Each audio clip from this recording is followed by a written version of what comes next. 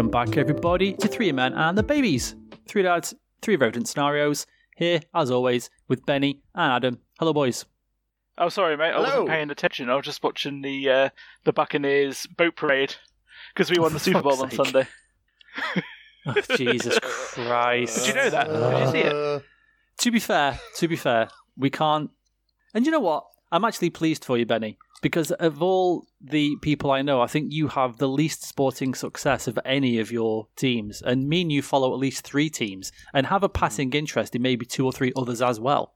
And you've easily had the least amount of success. So I can't begrudge you, mate. I can't begrudge you. I hope you enjoy it.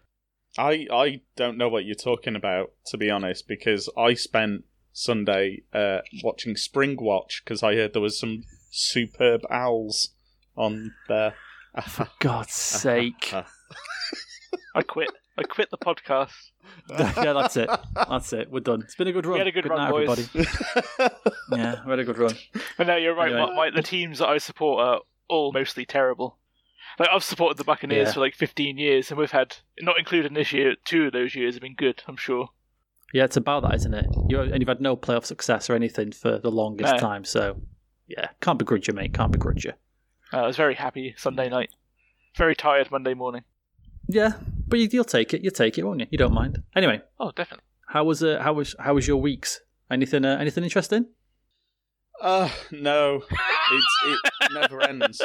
Like all of lockdown, it's just continual. It's an eternity of just the same homeschooling, making a lunch, going for a walk, coming back, watching Spider-Man, playing Minecraft or Roblox, rinse and repeat. I'm done with it now. I'm done with lockdown. Have you not now gone? On, we're out. We're just standing outside the house, 2 meters apart from everyone. Have you not gone crazy yet and like decided to shave your head or anything, or something mental like that? Right, no word of a lie. I was considering that this morning. No way. I was thinking to myself, you know what? It's been absolutely ages since I've just shaved my head. Completely shaved all the hair off. I used to do that now and then. Yeah, you did, yeah. I do consider doing that. Oh my God, no. It was fine back then when I was like 10 stone lighter than I am now. But now, no. That wouldn't be a good look for me. So no.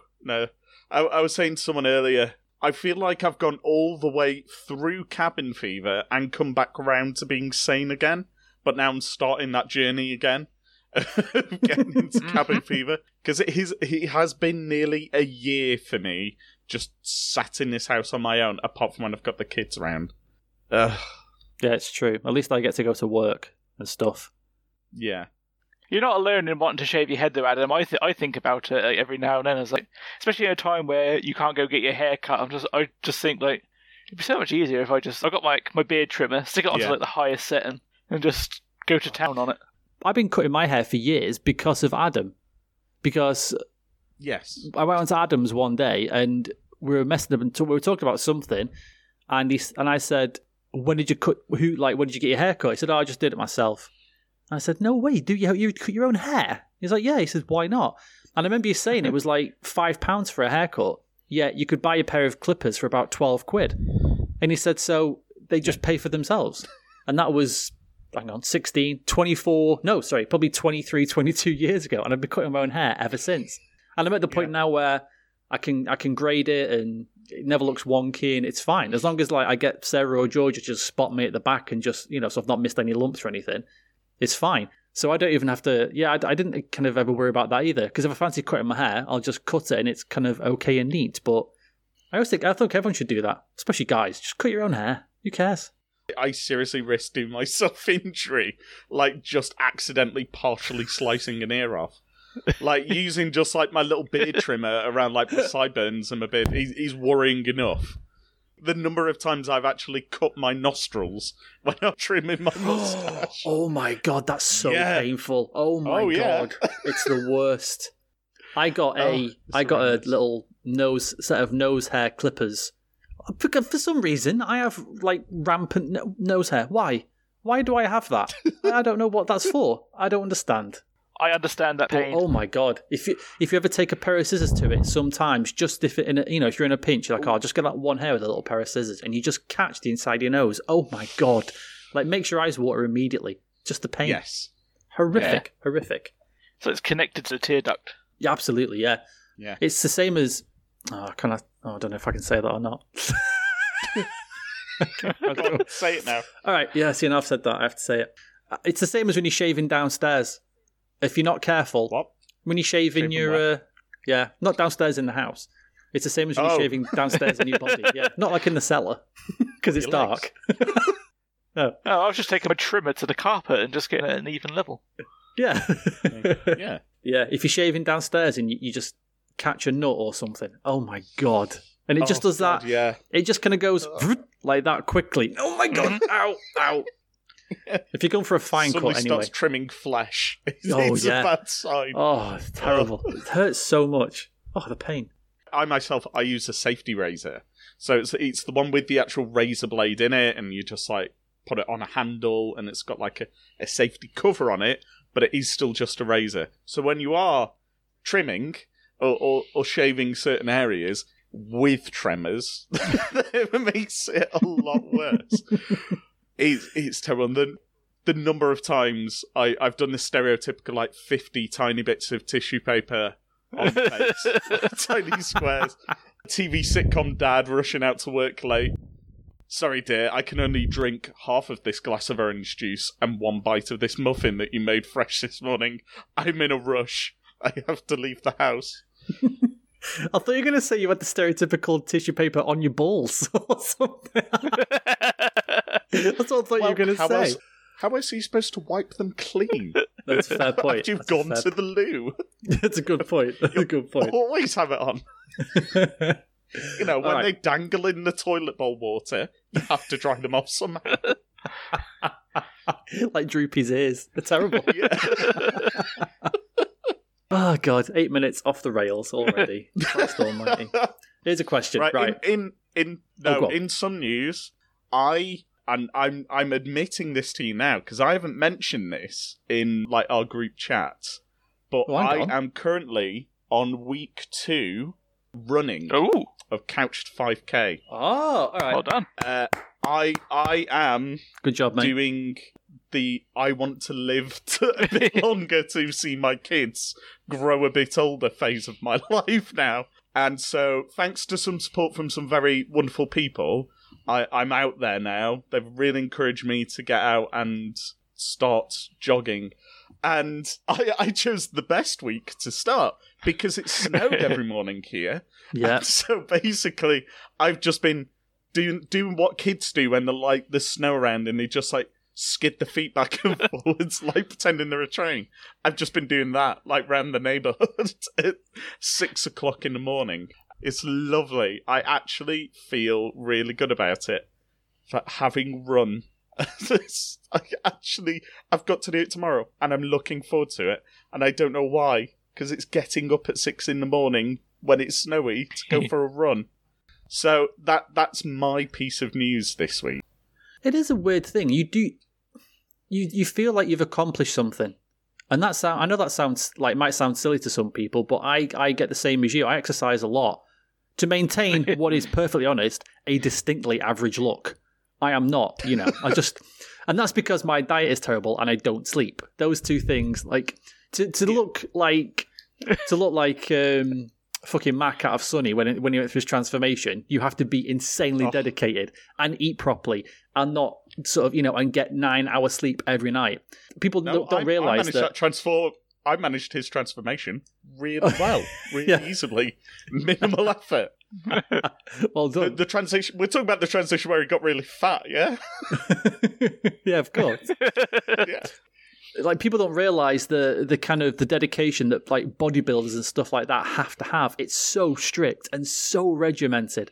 And I've known guys who have been natural. They've competed like in all natural events, And they will say, oh, yeah, like I go to bed at 7 o'clock at night because I have to sleep. I have to have 8, 9, 10 hours. And they will nap after the exercise and stuff like that to recover their body and stuff. I can't do any of that. I just can't do it. Nope. I like being awake too much and I like eating too much. So, but I get what you're saying. On a Saturday morning, I always do a big exercise because Saturday is my cheat day.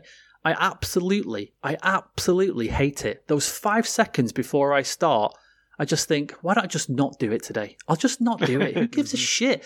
No one's even looking at me. No one cares what I look like. I'm not in the papers. I don't have to maintain anything. But I just, now I'm at the point where I can't not do it now. I'm in my own head with it and I can't not do it. But once I've done it, like you say, you do the endorphin rush of that kind of feeling. It is true. You do feel that kind of, you do, and like you say, first thing in the morning as well.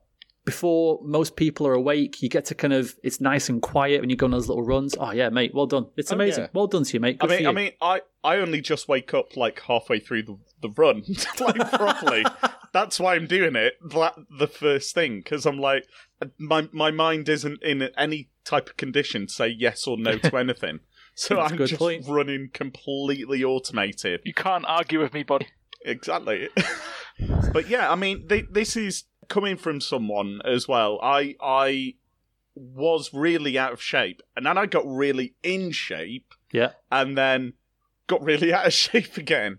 So I did that big swing where I was like 19 stone, I think, at my heaviest, and got down to 11, and then I'm back up to whatever 100 kilos is in stone now, and I'm bringing that off quite balanced. And again, it's down to bad diet and stuff like that, but to tie it into obviously what this podcast is about, one of the impetuses for it is my little girl just going, "You're really fat, aren't you, Dad?" I'm like, "Yeah, I am.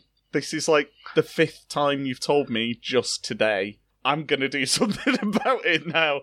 Because little Daisy, she's very honest and open, and I don't chide her for that, you know, when she's talking to me. If she was saying that about a stranger, I would, but when she talks to me, she's pointing out a fact, so I can't really argue Daisy's got against no chill. that. So it's like, yeah, all right. No, she hasn't. She's a very harsh critic of her dad. Benny, you want the truth, mate? Ask a child. So simple. Exactly, yeah. No, definitely. Yeah, you want the truth, ask a child. Yeah, the number of times I've had to, like, kind of slightly brush something under the carpet that she's asked about, so as not to offend, like, someone who's in a wheelchair or someone who's got dwarfism, and that she sees and just goes, why is that person so small? Or why aren't they walking? It's just, I could lose count, really. The number of times I've had to do stuff like that with her and with my other kids, because that is just what they're like. And I kind of feel bad doing that. I don't know if you've ever come across that, Danny, like having to kind of save face, but also not want to not answer or sate your kid's curiosity. I don't think so. You know what normally happens? What normally happens is because she's a kid, she will stare at somebody who looks different to what society deems will be normal. Like you say, for example, I will take an example of like somebody in a wheelchair. I remember the first time she saw somebody in a wheelchair, and she was like just looking at them really quizzically. So I just had to kind of hold her hand and say, "George, don't look, don't stare." And then as we walk away, I'll just start talking to her about it and telling her about it. So that's all that happens. It's the same if she sees somebody who has Down syndrome or somebody else who has, any kind of other mental or physical disability. I will just say to her, "Okay, this is why this person is like this." And I think that, as we've mentioned before, sort of the parenting styles of now are way different. Whereas we'll just tell our kids, "Okay, this is what the problem is. This is why they are like this." I remember we literally spoke this weekend about autism. I cannot remember why we even got into the conversation, but I was talking to her. We were talking about disability or something, and I said, "Well, there's disabilities as well, Georgia, that you can't see. So somebody might be disabled, you might not know because it's a mental disability." And I explained that my ex's brother was autistic, and I said autism is a condition where X, Y, and Z can happen. I said so, and that was just, we just kind of got into that conversation, and I wanted to explain it to her.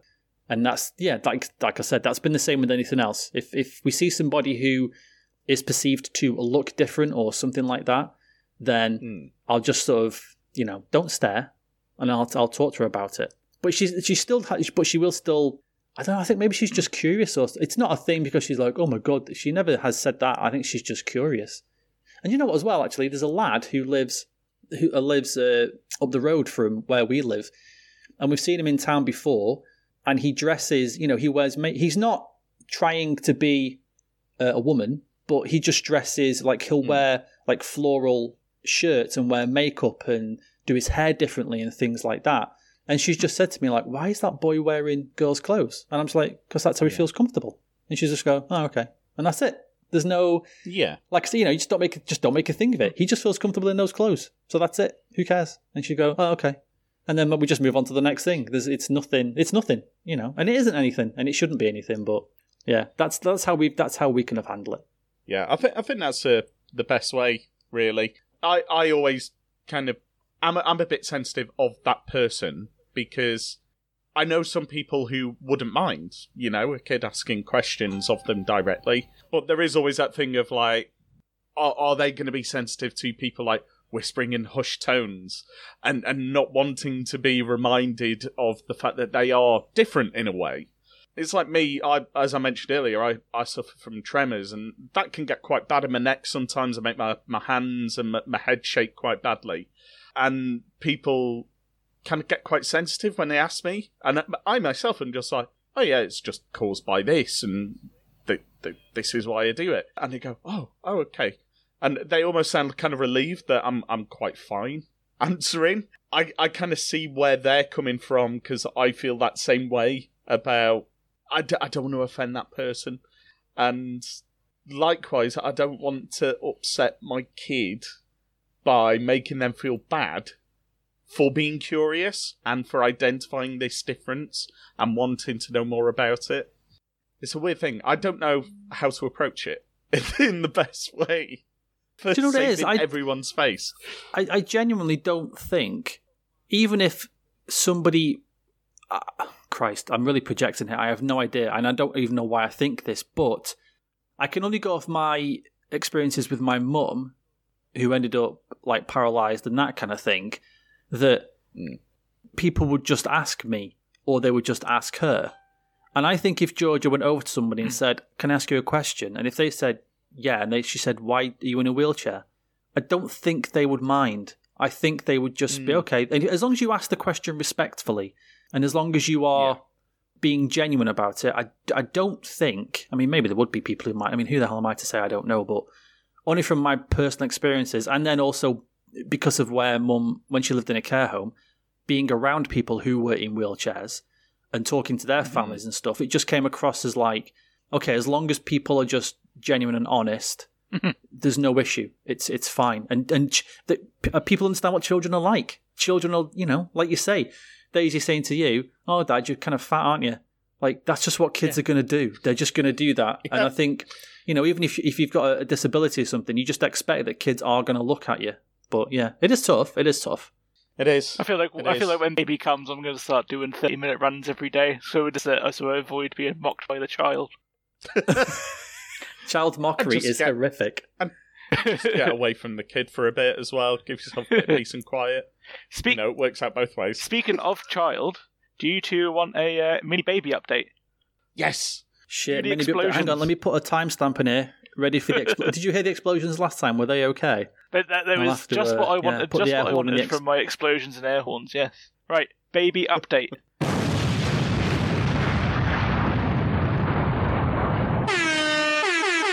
We had the 28-week scan last Thursday. Nothing major to report. Just everything is looking happy and healthy. Measurements taken. Blossom was very not so much annoyed, but when we had the 20-week scan, she felt like is it nurse? I don't know if it's nurse or midwife or whatever who does the scan, sonographer. She was very vague about the gender, and I've been telling everyone that it's going to be a girl. I've told everyone who dares to listen that it's going to be a girl, and she keeps saying to me, we don't know that for sure, stop telling everyone it's a girl. She said, and I said, the lady said it's a girl, it's probably going to be a girl. So when we went for the 28-week scan, the first thing she said was, can you just double check what it's got down there, if you would please. Double down on girlness. Couldn't see anything extra, so that means it's a girl. We're 99% sure that at the end of April we are having a girl. So it's a boy then. So boy, yeah, okay, yeah. That's what it'll be. Right. Well, I've done the This is a room bit now. of an old wives' tale, but how is she carrying the baby? Is it quite high or is it quite low? Low. Okay. I don't know which is which. But I know one is one and one is the other. Yeah, If is we it get meant to some be old that- wives to correspond. Yeah, can we get some old I'm wives just going to find out? go to the old wives category on Pornhub and see if... See what they say. Yeah. Hmm. Oh, no. No, Wrong forget that. Forget that. Abort. Carrying baby low. Well, at the top I always heard it was low and at the front was essentially a boy. That in theory, Yeah. if the woman stands with her back to you and you can't see she's pregnant, it's a boy. Whereas if she had her back to you, but you could kind of tell, it was more likely going to be a girl because it kind of spreads out more when it's a girl. That's I don't know. Again, it's an old wives' tale. Who the hell knows? For some strange reason, a lot of the results are just about a woman's comfort during pregnancy if they're carrying their baby quite low. That's not what I'm interested in. I want to know old wives' tales and myths. And yes, I can correspond with that. It is a boy good. if they're carrying low, apparently.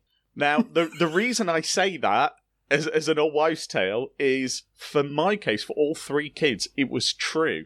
Both girls were high and the boy was low. Because obviously the balls and the dick are heavy. The baby down. That's the only difference I can see. Well, the thing is, like, Just bigging up my genetics there. if you look at Blossom's belly, like the top of it is very like hard, so to speak, but she's feeling a lot more. Especially, I forgot to mention as well, she's starting to feel a lot more. She's getting kicked in the belly a lot nowadays, which is great news. But she feels like all these movements really low, and like the nurse as well, like it's kind of laying like diagonally.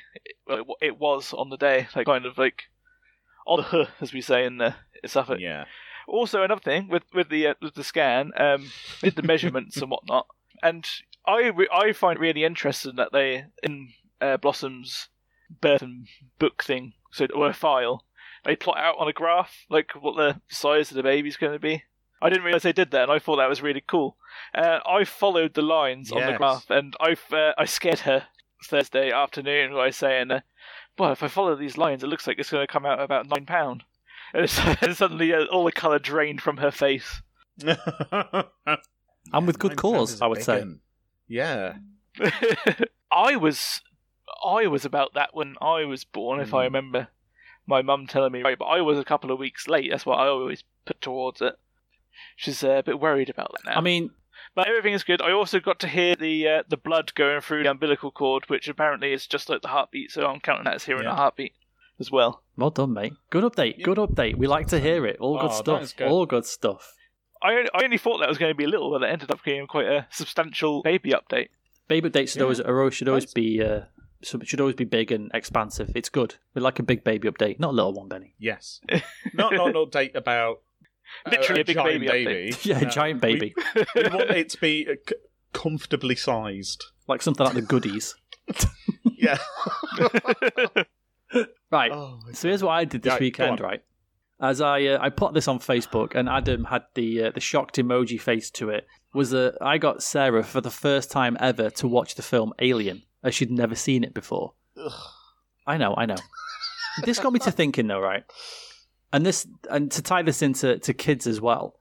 Are either of you of the opinion that there are things that are culturally relevant that your children should be aware about when it comes to, and again, I mean things that aren't necessarily deemed important, things like films or music or TV shows or art or something like that? Do either of you believe that there are things where you think, okay, you should have seen this or you should hear this, it's actually kind of important? I'm always trying to get Georgia I'm always trying to kind of press on her the importance of listening to other, like she likes pop music and that's fine. She's a little girl, of course she does. I have no issue with that. But I've got her to like rock music, so she loves Queens of the Stone Age. She likes Metallica. She likes Nirvana, stuff like that. I've been trying to get her to sort of appreciate classical music. So I keep, when she goes to bed at night, I'm like, just listen to half an hour. So I'll put on like Beethoven or Mozart or something, because I like classical music. I think it's important to hear these things. And I just wondered if either of you have thought there was sort of anything culturally relevant that, okay, you should see this or you should hear this kind of thing. Baby girl Benny is going to watch the first 6 seasons of The Simpsons, like, in one go, so she understands how important it is to us, how important it was to us and how important it will be to her. And then I'll realise as we're watching it, actually, like, a lot of the stuff back in those early days was not child-friendly. And also that leads to further cultural references that you'll need to then show to her so she can understand. Exactly. And they'll all be from like the 70s. Because that's what they pulled that from. A short answer is no. I don't think so nowadays. I think kids have access to so much more stuff than we did as kids that I would say it's probably hard to find kids who regularly watch kind of mainstream TV nowadays. Like any terrestrial British TV. I bet, apart from 1 or 2 shows, no kids watch it at all. And same with films. I don't think any kid is going to be looking at, like, unless they've got a particular interest that they've gathered from the parent, they're going to be interested in any films kind of prior to, like, 2000. Because what's the point? When you can watch Twitch, you can go on YouTube, you can talk to your friends on Discord, you've got access to so much other stuff beyond just TV and film. Why bother? And therefore, why have that kind of those cultural touchstones when they aren't relevant to the content you mainly consume anyway? As an example, my kids have been watching with me, my elder kids, not Daisy obviously, we've been watching some of the more kind of adult cartoons that are on Netflix. And historically for us, that was things like Simpsons and then Family Guy and South Park and that range of stuff. But they're looking at the more modern ones. Oh, I forget the name of the most recent one, but it's Big Mouth. It's Big Mouth, that's it. And it's a group of teenagers all going through puberty and what have you. And they love that show. And that has some references to some stuff because it's written by people like our age. Same with Bob's Burgers. My daughter absolutely adores that show. It's the one thing she'll watch over and over and over again. To the point where she makes drawings of it. She's got artwork from it up on a bedroom wall. She's got like clothes with the stuff on, all that kind of stuff. And that has reference to cultural touchstones that we recognise, again, because it's written by those people. Same way Simpsons did. To the point where I had to show them Die Hard because it's referenced so heavily during one of the episodes where the kids at the school put on a Die Hard musical crossed with some other old film that I can't remember the name of. And all the way through, they were like, oh my god, this is just like this bit in Bob's Burgers where they talk about this. And oh my god, this bit was in it. And it's like, yeah, okay, that is a cultural touchstone, but they didn't need to see that. They didn't need to see Die Hard to understand that. They just understand it's funny because of what it is. So I don't think so. I don't think it's that relevant anymore. I would love it if we could, but like my son, he loves Star Wars, but only the most recent 3 films, which annoys the fuck out of me because they're the worst. But he enjoys them so much because that was something we did together, and it was a shared experience, and we went to the cinema to see all of them, and we had a great time, and so he enjoys that, mostly because of the memory. But the previous films don't mean anything to him. He just watches it as that kind of closed-off trilogy, which to me is weird. But yeah, I'll let Ben answer this first. But I mean, how did like things like works of art or this is just the first thing that popped into my head. Stuff like the Mona Lisa or the Sistine Chapel or sort of things that have the reason I brought up classical music is because this is going to sound like such a fucking pretentious thing to say, and I am very, very sorry I'm going to say it. But, in my opinion, Beethoven's Ninth Symphony is, in my opinion, the most important piece of music ever created. And I was watching a YouTube show on it by somebody who can break down classical music into certain parts. I mean, somebody like really involved in it. Not like I'm just like casual person. I listen to it now and again, but they were breaking it down and saying, "Look, listen to this section here, and then listen." It was like a Jay-Z song or a bloody Timbaland beat or something like that. And you were like, "Oh yeah, that's insane." Like that's the same, practically the same thing.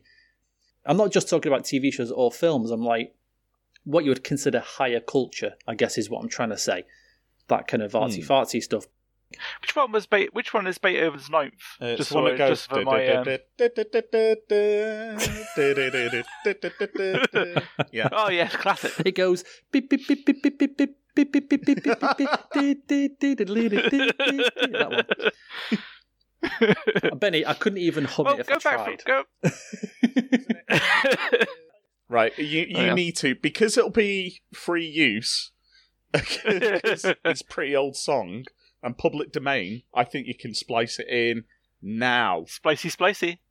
Oh yeah, that was beautiful work. See, I told you it was that one. Oh my god, I'm moved. I am moved, almost to tears. Going to my experience, Ocon. Like you say, like classical music, artsy fartsiness. Again, maybe it's because I'm a little bit younger than you two. I learned a lot of this sort of information from. I'm probably going to date myself by saying this. You guys might have known it, you might not. Did you have Encarta? No. On your old school computers. Now, Encarta was like a little disc. It was like a CD, which was basically a pre-Wikipedia. Yeah, it was Wikipedia, basically, back in the day. Yeah. It was, yeah. I feel like I learnt about works of art, about like Picasso, about I always looked at the Scream by Edvard Munch on there, pronunciation, nice. Music by Beethoven, Mozart. Really like my classical music guy has always been Chopin, especially when it's a classical music question on University Challenge. My answer is always Chopin, and like 1 out of 10 times is right, so that's always good. I think it's like you've got to know where we've come from to figure out where we've been to the future. Like you say, like these old classical music informs the music of today. And the same with art. Art of the past informs art of today. Although art of today is just like throwing a bit of ham at a white canvas and saying that's art. So maybe not so much. But that's all Andy Warhol's fault. He's the one at fault for that. I don't know. I mean, I learned all about classical music, and I do also have a great appreciation for it. I learned all of it from Tom and Jerry cartoons and Warner Brothers cartoons. Yes, that I watched fantastic. as a kid. Now, unless people are going to be putting that in like Teen Titans Go or Hey Dougie and having like mandatory classical music lessons within Roblox, I don't think a lot of kids are going to pick up those touchstones in that way. They'll be exposed to it naturally through education. But I think in the media that they consume, I don't think they will. Do they still teach music in But would school? they? Yeah, they would actually. You're right. You are right. They would be taught that through education, wouldn't they? I mean, to a degree. No, you're right. Yeah, you are right. I mean, during art, at secondary school, I can't remember us being told, right, here are some classic artists, and this is why they did their work. It wasn't art history. It was, right, here's how to paint a vase. And things like that. Here's how to do shading. It was more the practical side. But then, if we look back from our time in college, like during photography and stuff like that, we did learn about, different photographers like Ansel Adams and what have you. Yeah, you're right. And have that opportunity to study their works so it could inform the work that we were doing. But I think, looking from a media consumption point of view, there is so much more out there, and there is so much creativity as a response that kids are going to find that inspiration from the media that they consume. And instead of being old classical cartoons that relied on classical music, it's people doing YouTube videos about opening boxes with toys in. And that's not necessarily the worst thing, because it is inspiring kids to be creative and to utilise that media and to copy and learn and improve upon the stuff that they see, which is the same thing. It's just not separated by a lot of time, and it's not what a lot of people would deem classic. No, you're right. That's a good point, mate. That is a really good point. I just remembered something that happened today, which was kind of one of mine and George's semi-serious chats that we just seem to stumble into now and again. And she was doing her schoolwork, and she asked me a really basic question. I mean, something that I was just thinking, okay, I know you know this, but you're just asking me because you're being lazy. And she was. It was just, I can't be bothered to think of the answer. Can you just tell me the answer kind of question? And I just kind of had a bit of a semi-serious chat with her. So I just said, George, okay, you should know these things already, okay? And I know that you're going to think that I'm going on at you about doing your schoolwork. But I said, why do you have to do your schoolwork? And she said, to be clever. I said, right. I said, why is it important to be clever? And she said, well, so people don't think I'm stupid. I said, right. I said, why else is it? She said, well, so I can get a good job and make lots of money. And I said, and this is where I had to I was like, no, that's not why I want you to be clever. I said, I want you to be clever so that when you make a decision, you are as informed as you can be that it's the right decision. And I said to her, listen, George, I said, if you want to grow up in a massive house and have loads of money and go on 10 holidays a year and drive the fastest car and all that kind of thing, you're going to have to work hard for it. And you're going to have to study and you're going to have to sacrifice things. There might be parties that your friends are going to that you can't go to because you've got an exam the next day. Things like that. I said, if you want to grow up and be a refuse collector, if you want to be somebody who works on a till at Tesco, if you just want to be somebody who, I don't know, just a job that seemingly anybody could do, but that makes you happy, I am totally fine with that. I just want you to be happy. I said, but I don't want you to not try, not make the effort, and then when you get to 25 think, oh, what do I do now? Oh, shit. I really should have thought about this before, kind of thing. I said, that's why I want you to work hard. Not because I want you to be rich. I don't care if you're rich or not. I just want you to be happy. And that's why I'm having this chat. I just want you to have enough knowledge in your brain that you can make the decisions that you know are best for you. That's why.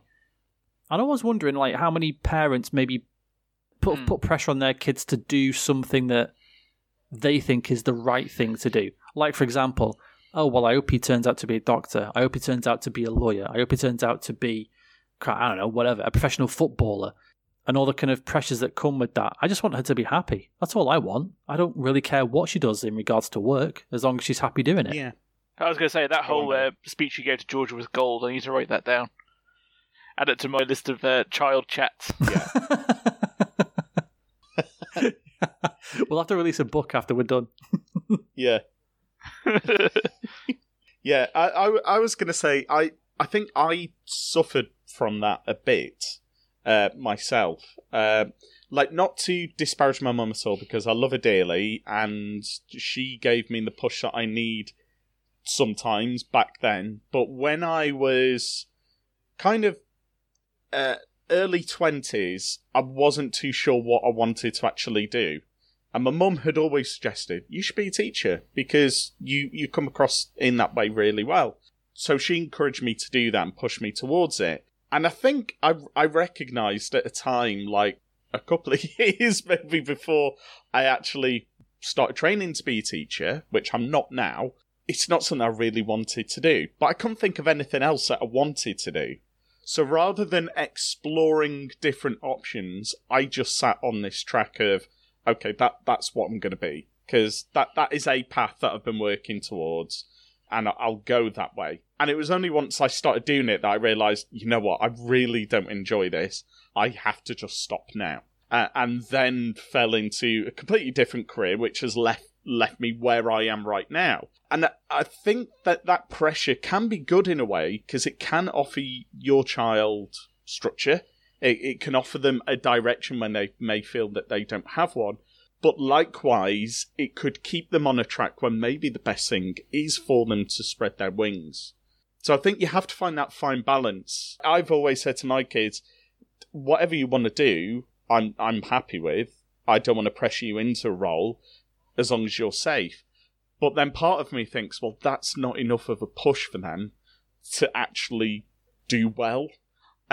and get a good career. Like, I honestly don't mind if they end up like in a job like mine, or, you know, in a job where they work in retail or customer service or something like that, as long as it's given them enough money and happiness to pursue a life that they're happy with. But of course, I will want my kids to do super well and reach that kind of higher bar career-wise, because it's ingrained into me, I think, that is what they should be aiming towards. So I'm trying to fight against that, but I recognise by maybe fighting against it too much, I'm not pushing them enough. I don't know. It is hard. It's really hard. Because, and this is something you'll kind of get to understand, Benny, as well, as like, you can do all the things in the world correct, and your kid can just go complete 90-degree left turn one day, and you're just like, where the hell did that come from? That's not what I taught you. That's not what we did. And it could be anything. But I was going to say, like, I think it's, I mean, I don't know if Adam agrees with this or not, but for Georgia, it's really good because my wife's got, one of my wife's best friends has a daughter called Katie, who's 17, who is an absolute megastar. And megastar. If she ever hears this, Katie, you're fucking awesome, mate. You are absolutely awesome. She got a job at 14, has bought her own car with her own money, saved up the whole time. She is training to be, I can't remember the name of it, but she's doing something to do with biochemistry, which is, I mean, like, when she tells me things, my mind is just, I have no clue what she's saying to me. No clue. But this kid is super smart. She works hard. I mean, like I said, she if she's not doing college work to get ready to go to uni, she's working at her job, like her Saturday job at the cafe, and she does as many hours as she can. And like I said, she's bought, I don't know, any kids that are not, you know, obviously not that are given cars by their parents, but just bought their own car at 17 with their own money outright that they'd saved up themselves. Yeah. Like, just, I mean, absolutely amazing. There's some grown-ups that haven't. Yeah. You know, there's a lot of grown-ups who are just included. Yeah, exactly. Like, me included, like, when I got, like, up to about the age of 30, I still hadn't bought my own car. I was still like, okay, I'll just get it on monthly payments then, I guess. Thanks. It's really good for us to say to Georgia sometimes, what do you think Katie would do? Because Katie didn't enjoy chemistry until her last year of high school. And then for some reason, she said she just sort of took to it, and she had a really good teacher who made her love the lesson. And now that's just the way she's gone. And then I've also been sort of careful to say to Georgia, I was like, look, I know Katie's doing sort of, like, you know, super clever, intelligent chemistry things now. I said, but in 3 years, she might want to do something completely different. I said, and that's fine. I said, don't be like fixated on, I have to do this one thing. I have to do this one thing. You want to do something? Do it to the best of your ability, as hard as you can. But if it doesn't work, that's fine. You can always do something else. You can always start again. But I do think it's been really good for Georgia having somebody to look up to that we can say, look at this girl, look what she does. Yeah, it's important for them to have that kind of role model, I think. And the kind of the culture around them to encourage that as well. Because certainly in some kind of classes, in some cultures, that kind of thing is not a good thing. It's not what you would push your kids to do, and it's not what that kid's peers would encourage them to do either. You know, there's a big thing within certain kind of working class environments where people wanting to better themselves are actually brought down by the people around them, whether that's family, whether it's friends, because it's very much seen to be that's like the nerdy thing to do or the geeky thing to do, or why are you doing that? Why are you trying to make yourself better? Are you saying you're better than me? Kind of thing. Luckily, I myself have never experienced that, which is why I managed to get where I am. But I know it is a big thing. Yeah, for sure. In communities. And that's why I think as much as the individual themselves, a child themselves, if they've got the intellect, yes, it makes things a lot easier for them. But even if they haven't, they should still be encouraged to better themselves as much as possible. Yeah, because absolutely. They will find that thing that just clicks with them and that they really engage with. Like with my eldest daughter, it's maths. She just gets it instantly. For my son, it's writing. Like, some of the stuff he's written is fantastic. He's been published. he's got certificates for it and things like that. But we're always putting him forward into competitions. For Daisy, it's criticising people on their weight, which still is a prospective career. So, she might end up being like a personal trainer or something like that. But it's about them finding what works for them, and you need to be there and encourage them to pursue it, even if it's not to meet a target necessarily that you think they should meet. See, I'm talking myself out of the problems that I've talked myself into earlier on. So that's good. I'll listen back to this and go, okay, I'll do that now and stop writing notes. That's what I should do. I understand. Yeah. It's like you're taking advice from... I, for one, can't wait to see Daisy work in the red carpet at the Oscars with Joan Collins. Yeah. All of us to be of Joan Collins. Another great reference there. Fucking Joan Collins. Daisy and her withering red carpet put-downs. Yeah. It's going to be like Dennis Pennis. Do you remember Dennis Pennis? Oh my Back God. in the day. Another great reference. Oh, God. Fucking boomers. Yeah, I mean, now, is Dennis Pennis boomer material? Or is he kind of early millennial material? Oh, I've got no idea.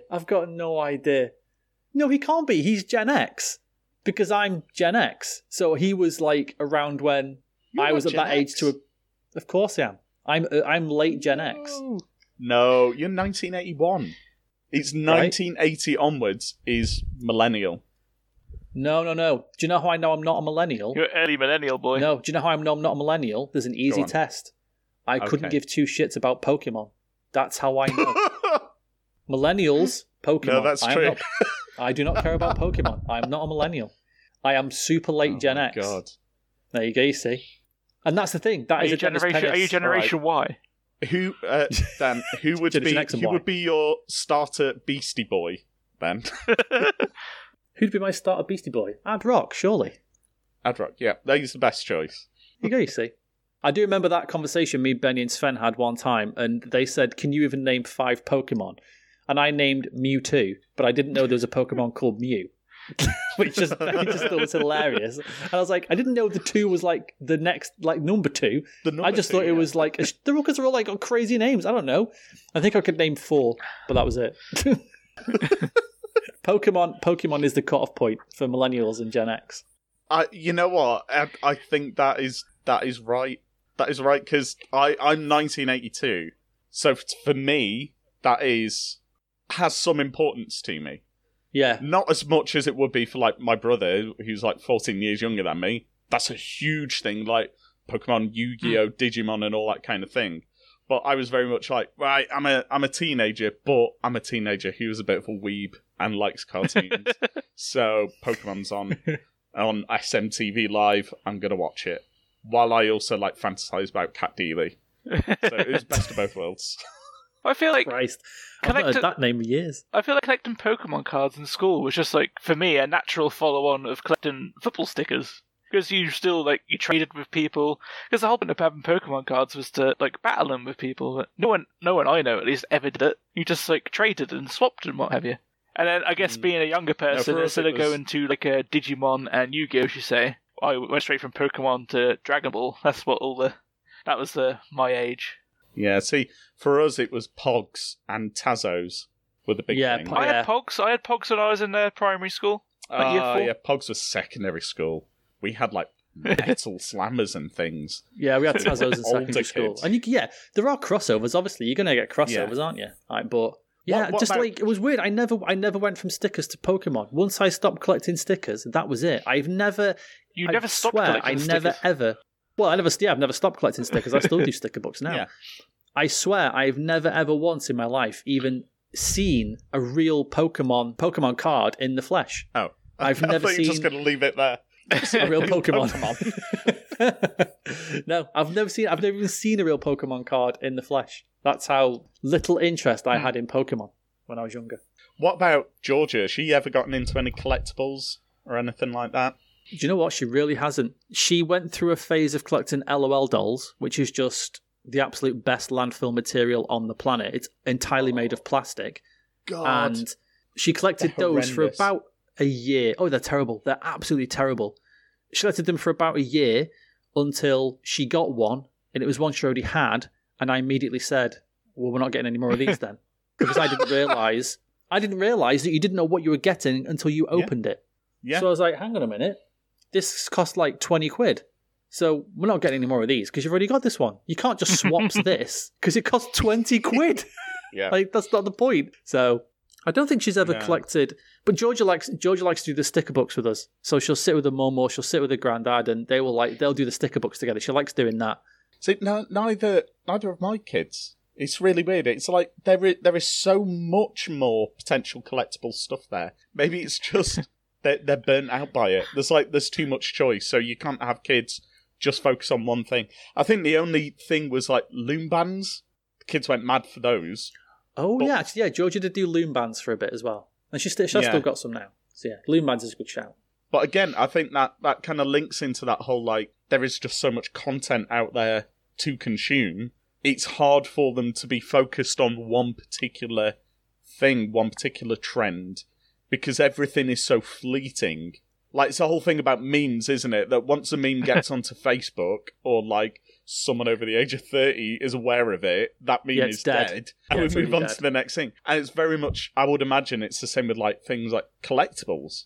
I had loads of stuff that I like to collect, but, like, if I went into a shop now, like a toy shop, and had a look at all of the tiny shitty bits of plastic that you could buy, I wouldn't know where to begin. I wouldn't know what is the in thing, because there's about, like, 50 in things, and I just sound like fucking Grandpa Simpson now. I don't know what's in, and they keep changing it. Old man yells at Clyde. Oh, yeah. I thought you were going to say your kids were burnt out on Pokemon cards because they're sick of you talking about them after 12 or 13 years. Yeah. Sophie and Daniel are sick of Pokemon. They've never even seen it before. They're just sick of Adam going on about it. Dad, I don't know what lads, I got Squirtle this. is. See, Squirtle was one of the only ones I know. I was going to say Squirtle. That's the only one of the four that I know. Squirtle is best boy. Yeah, it's the only one you need to know. Especially the one and with that's only because I know Benny's Benny's a super fan. That's how I know Squirtle. Because he's got the cool sunglasses in the cartoon. He looks like Chono. He looks like Masahiro Chono. And when Pokemon Go was all the thing, I called my Squirtle Chono just to honour him. See, I was gutted with Pokemon Go because I didn't get a sunglasses Squirtle. So I quit the Pokemon Go. I was so salty about it. Because it's all I wanted. It's all I've been playing Pokemon Go, like, for years for, was to get a fucking sunglasses Squirtle. And I couldn't get one. So, yeah, deleted it. Never back on. Christ, the salt is real. All right. It is that time of the show already. Adam, Oh my god, it baby is. names and parenting advice. Ah! Sorry, my dog just jumped up on me. Go away. That's not part of the theme tune. No, that's not the new jingle. Oh, I thought that was this week's jingle. Names and advice. No, that is it now. That's my dog jumped up on me, and I don't know which one to choose because his tail is in my face. Where should I go? What should I choose? I'll leave it to you. There you go. As of always, Okay. it's got to be named So- first. We're going the opposite direction from where we've gone before. We've gone to... we've been in Britain, we've been in America. This time we're going east, and we're going to India. Namely, in Delhi, where a mum gave her newborn child a very unusual name. She was a heavily pregnant woman, and while she was in labour, she called for an ambulance, and one didn't arrive. So to get there, she used a private taxi service. On the way to the hospital, as is the trope, they became stuck in traffic, and she ended up giving birth in the back of the car. The driver of the car was an absolute star. He pulled out towels from the seats, poured drinking water into a bowl, helped the woman out, and the baby was born within a few minutes of them stopping and getting all the preparations ready. He was responding, and the little lad was fine. The driver himself, Shanawaz, quoted saying, "This was one of the happiest moments of my life." The mum, because she was so grateful, asked the driver, Shanawaz, to name her child. So he chose Uber, the name of the firm that he worked for, for the child. which isn't the best name. Maybe it means something in India other than Uber. the original, I think German memeing. I don't think know. There's a scam here I think there's a scam here by the mother. I think she's picked that name on purpose to get free Uber rides for life. That's what I think happened. I think she said to the taxi driver, "What should I call my kid?" And he just gave her a traditional Indian name, and she was like, "Oh yeah, great idea." And then went to the first officer and went, "Yeah, he's called Uber." Yeah, I think Uber's cool. And that's it. Free taxi service for life. That is something that happens, or at least happened. There was a big thing around kind of 12, 13 years ago when my eldest daughter was born, that if you went into labour in particular shops, they would give you loads of vouchers and care packages and stuff. And her mum and I were in Toys R Us at the time. This was kind of August, so a couple of weeks before she was born. She was born in mid-September. She had her show, which is, for those of you not in the know, that's when some of the mucus plug kind of comes away from the cervix. What's basically plugging all the amniotic fluid in the womb. It comes out the cervix and kind of drops out, and sometimes it can have blood mixed in with it, which is called the show. And to us, that was like, oh shit, it's happening. Like, the water hasn't broken, but there's something happening. So we had to, because we didn't drive at the time, we basically went to the counter and said, I need to use your phone. We need to ring a taxi to get to the hospital. And they were like, oh my God, she's having a baby in the store. And we didn't. It was just some of the show coming away, and it can happen a couple of weeks beforehand, but it just means everything is coming along and happening normally. So we went home, and we never went back into Toys R Us.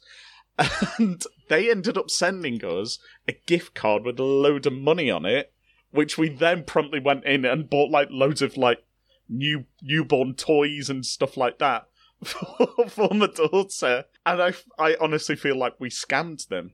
And it wasn't intentional. We still did take the money and spend it in their store. And now Toys R Us has been bankrupted and is all closed down. And I do feel partially responsible for that. No wonder they're giving out free cards to these people. Jesus. Exactly. All these women going in, saying they're pregnant, having their show.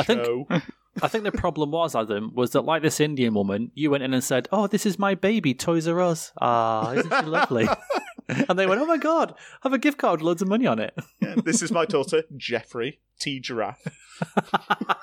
I was going to say, I will never forgive you, Adam, for killing Jeffrey and living with Smythe instead. It's all right. You've got that weird little boy off the Smith's Toys adverts who sings about if he had a toy and stuff like that. If it wanted to be called Smith's Toys, it would smell Smith properly, not with a Y. It's Smythe's Toys. That is true. I've been pronouncing it Smithers. Anyway, carry on. Advice. Smythe's Toys, you mean? Smythe's Toys.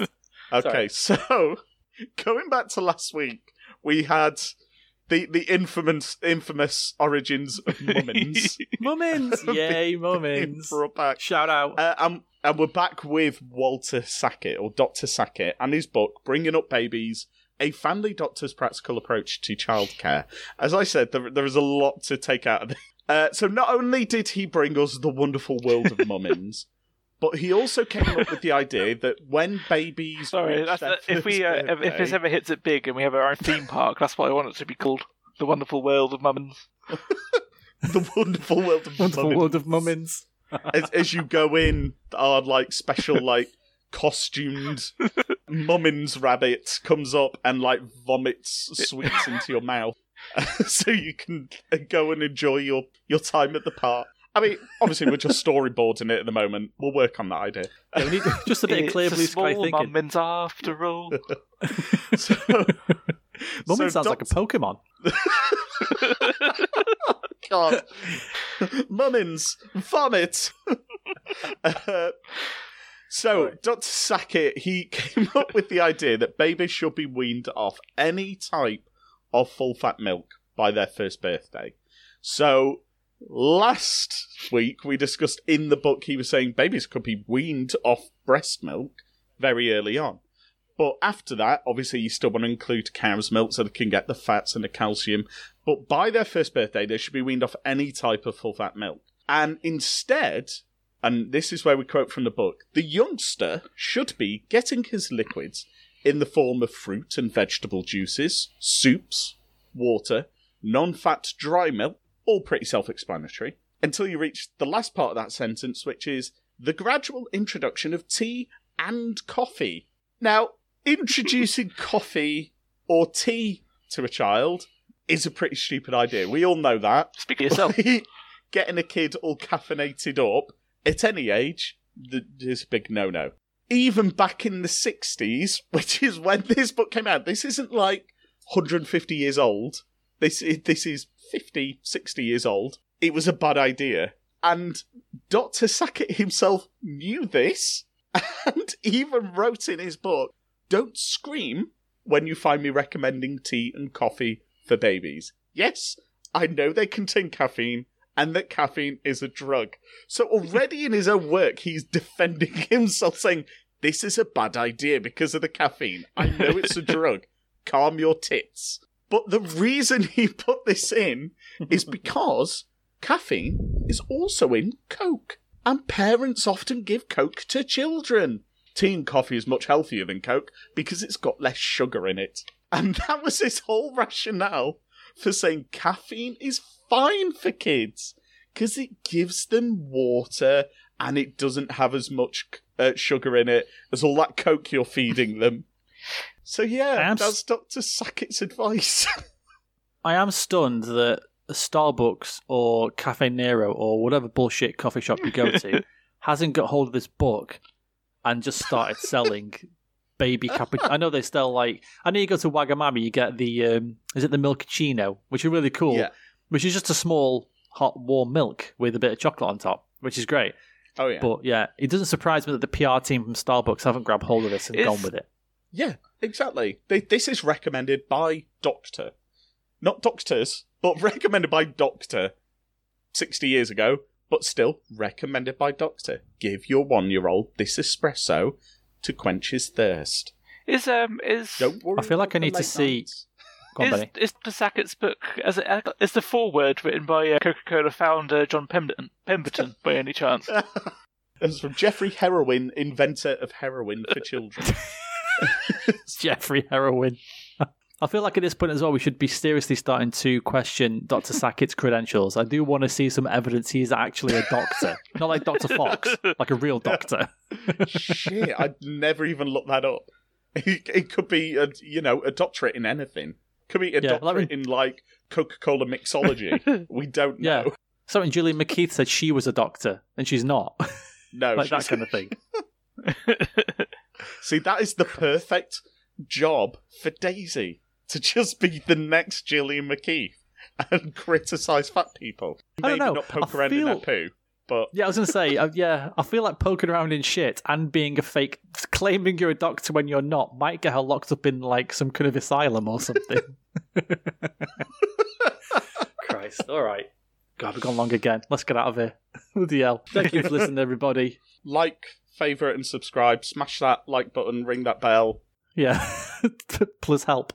All right. Take care, folks. We'll talk to you next week. And next week as well, I will reveal the first crushers. I know. Oh, yes. I was just going to say that. Good idea. But yeah, we'll save that till next week. All right. Yes. Take care, everybody. We'll talk soon. Bye-bye. Bye, everyone.